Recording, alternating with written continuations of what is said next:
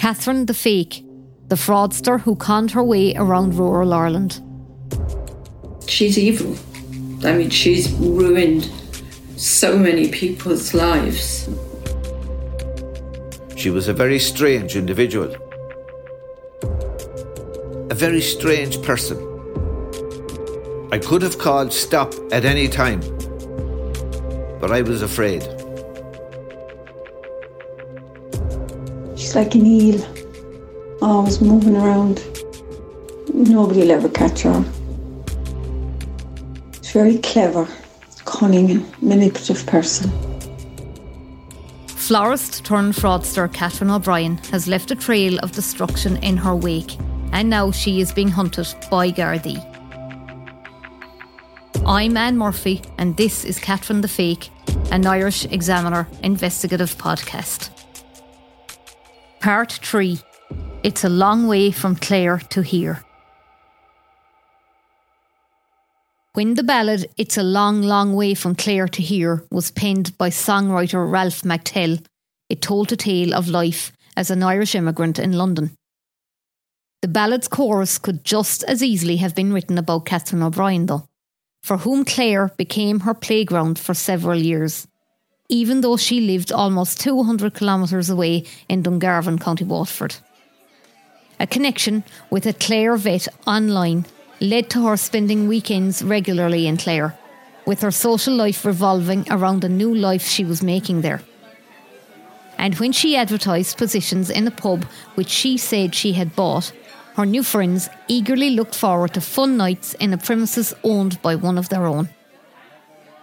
But looking through the judgment made in favour of the Criminal Assets Bureau against Catherine O'Brien earlier this year, it is clear that the connections made by her in Clare were treated not as friends, but as acquaintances which came in useful to her business plans. To those acquaintances, including the vet, Catherine was a solicitor, or at the very least worked in legal circles and was an expert in any crisis involving help with any legal matter.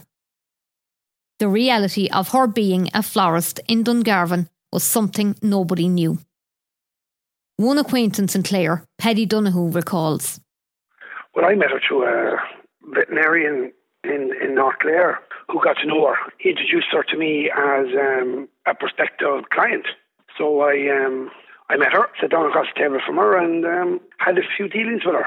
Well, I must have met her maybe 4 or 5 times in that man's company. I never met her myself outside of that. But any time I did meet her with that man, she was charming and she seemed very smart and nothing would be a problem like. Even now, he had to ask if Catherine was ever a solicitor. He explains why. When you would ask her a few questions about her background, she would lead you to believe that she was in the legal profession of some description, and that yet she never answered any question directly. You automatically presume that it was legal that she was involved in, and that she was well able to talk the jargon. And I could have been easily persuaded that she knew what she was talking about. She was evading the questions, but she would get around you by answering questions, and she seemed to be able to convince me anyway that's what she was in the legal profession. He came to know her through the vet with whom Catherine appeared to be in a relationship. Mr. Donoghue, who runs a veterinary supplies business, says he supplied her with items for her veterinary business because of the Clare vet's involvement with her. He says, to me, it seemed the perfect opportunity to do some business with her, and I did, you know, and I was completely hoodwinked by her as regards, no problem, I will supply stuff and I'll set up an account with you and away we went. Absolutely, yes, she bought stuff off me and I never got paid for it. Despite several attempts, subsequently, she never came good with the money, and I never heard from her again until I heard some mumblings about stuff that she'd done to other people.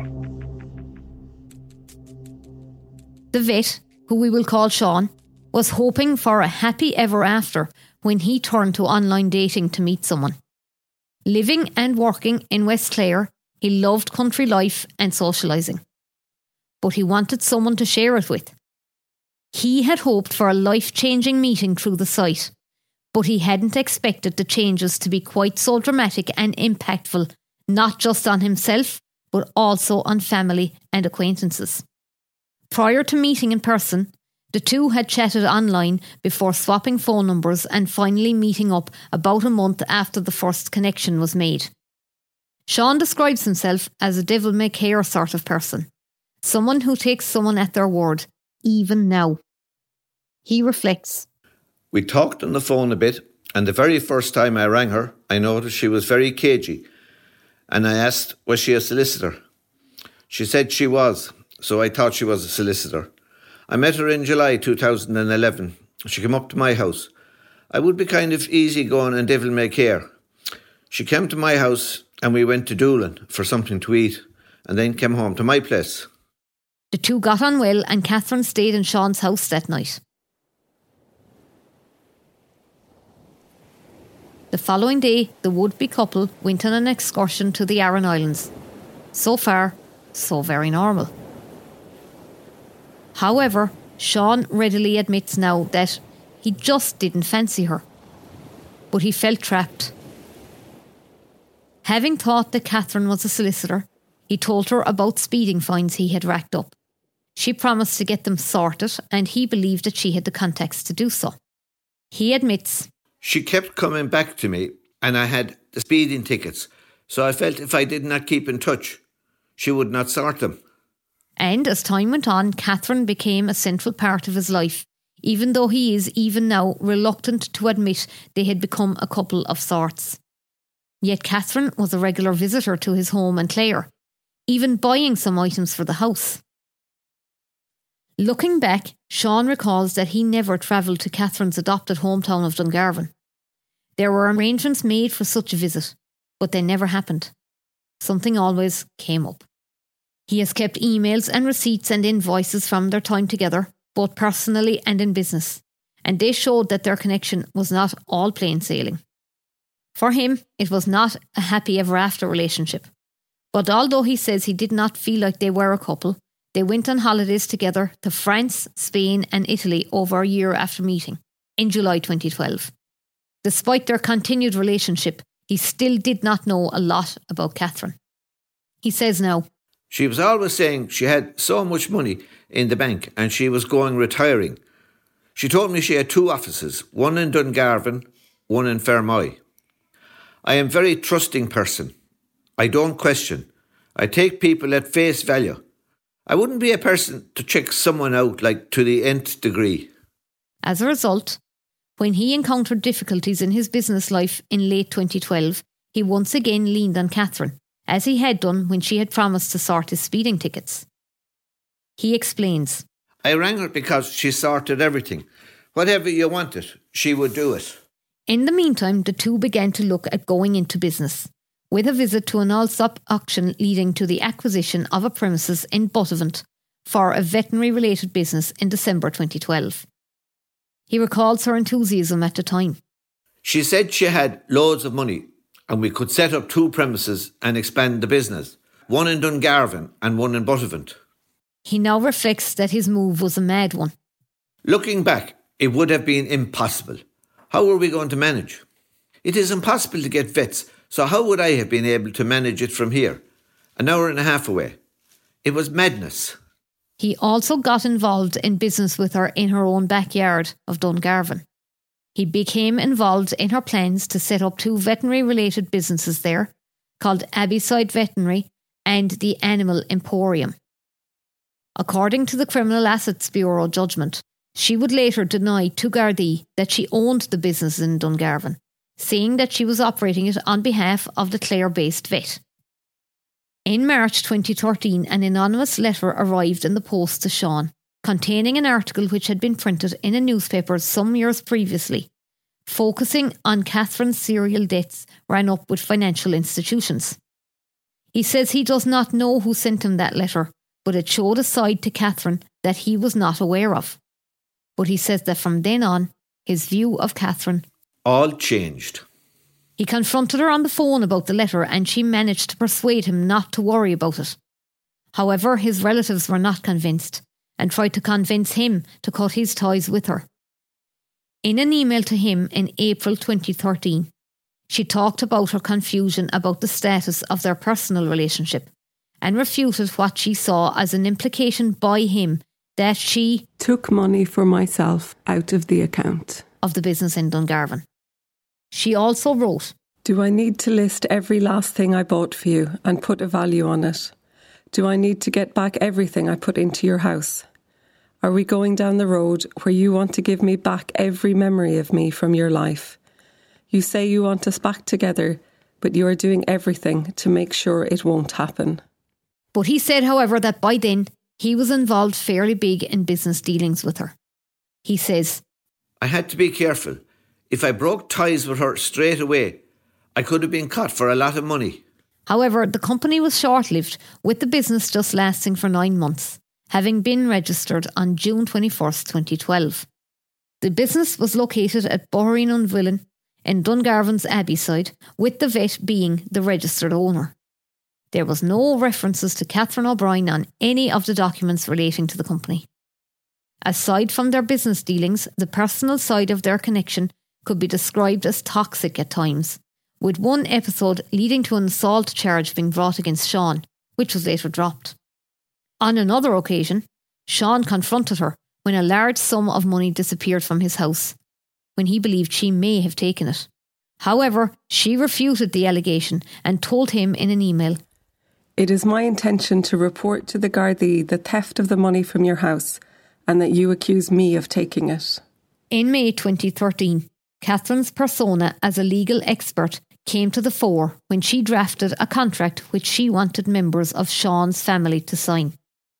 The contract, in which she called herself Kate O'Brien, requested that Sean's parents and brother shall not under any circumstances in any way interfere with herself or conduct any drive-bys of Sean's house while she was there. It also requested that the 3 family members should not come within 50 metres of Kate O'Brien or cause any upset whatsoever to her.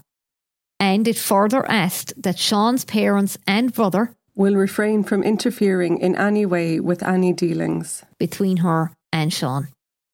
The contract was to be effective immediately for a period of 24 months. Despite the heavy-handed approach Catherine took in drawing up the contract, which his relatives refused to sign, Sean remained close to her, even travelling to Dublin to an All-Ireland final and subsequent replay with her, where they viewed the game from a corporate box in Croke Park. The box was organised by a well-connected acquaintance who told Catherine by email that the seats for the replay were on level 5 with the best view in-house on the centre line. Some months later, towards the end of 2013, Sean decided to fully pull the plug on their business connection. By then, he had decided not to go ahead with the purchase of the Buttevant property, which was subsequently purchased by an acquaintance of his, the County Clare dairy farmer. The farmer's path crossed with Catherine's through Sean, and he went on to become involved in her business, Advanced VetMed Ireland Limited, AVMI. An application for a voluntary strike-off of AVMI was lodged with the company's registration office in July this year by the dairy farmer and another farmer from Limerick. Both were directors. Earlier this year, the High Court ruled that a 151 registered Land Rover Discovery could be seized by the Criminal Assets Bureau after the cab alleged that Catherine had bought it through the proceeds of criminal frauds. Cab's case was that she had altered and misused cheques received from the farmer for Advanced VetMed Ireland Limited. The judgment also stated, There is no evidence that AVMI Limited traded in veterinary products. Catherine O'Brien was not a director of that company or a signatory to the company bank account which was opened in December 2014. She was not entitled to buy or sell motor vehicles on behalf of that company or to hold herself out as having authority to engage in these transactions. In a statement of complaint made by the dairy farmer to Gardaí, he said that a series of frauds had been perpetrated on him by Catherine. For example, the judgment said, He gave an account of giving her money to buy pipes which were never delivered. It added that the farmer claimed that he provided Catherine O'Brien with money for horses which disappeared. In the judgment against her, Mr. Justice Alexander Owens also made reference to her claims to have bought a pub in Clare. The investment in the public house was to be used in some way to balance up the money which he, the dairy farmer, had put into AVMI Limited, the company he was involved in with Catherine O'Brien. There is evidence that she placed an advertisement and conducted interviews for prospective employees of this public house which was not bought. Sean remembers the pub saga well. He says, She promised people that there would be great nights there. She held interviews for staff for the premises, even though it was not for sale at the time. A number of people turned up for the interviews, and everyone was saying to me how great it would be. He smiles at times when he looks back on how things evolved since his first meeting with Catherine, and recalls, I didn't lose an awful lot. There was around €20,000 of unpaid bills at the end. Though he remains out of pocket to this day, he reflects that it is only money and has moved on with his life. But he feels, looking back, that he was governed by fear of what Catherine O'Brien had over him in relation to the difficulties in his business, and believes he would have cut ties with her much quicker only for that. I was afraid of her because she had too much information. If you stop it, the relationship, she goes and reports you, and you could lose your job. She was a very strange individual. It is very hard to put a finger on what was her motive. A very strange person. It was my own fault. I could have called stop at any time, but I was afraid. In recent weeks, the County Clare dairy farmer has passed away. The Gardaí are looking for Catherine O'Brien. The Irish Examiner is looking for her too. If you have information relating to her whereabouts, contact me on ann.murphy@examiner.ie. Tune in to part 4, Horses for Courses, to learn how Catherine O'Brien tried to inveigle Senator David Norris into her scams. Catherine the Fake was researched and written by me, Anne Murphy. The podcast was produced by Deirdre O'Shaughnessy, recorded by Jim Collin, with sound design by JJ Vernon. Catherine the Fake features the vocal talents of Jim Collin, Owen English, Niamh Griffin, Esther Irwin, Leo O'Shaughnessy and Michael Gary, and the graphics were done by Tiernan King and the Irish Examiner visual design team. Photography and video used on irishexaminer.com by Dan Linehan and Eddie O'Hare. If you have information about Catherine O'Brien and her whereabouts, contact me on ann.murphy@examiner.ie and keep an eye on irishexaminer.com for more updates on Catherine the Fake.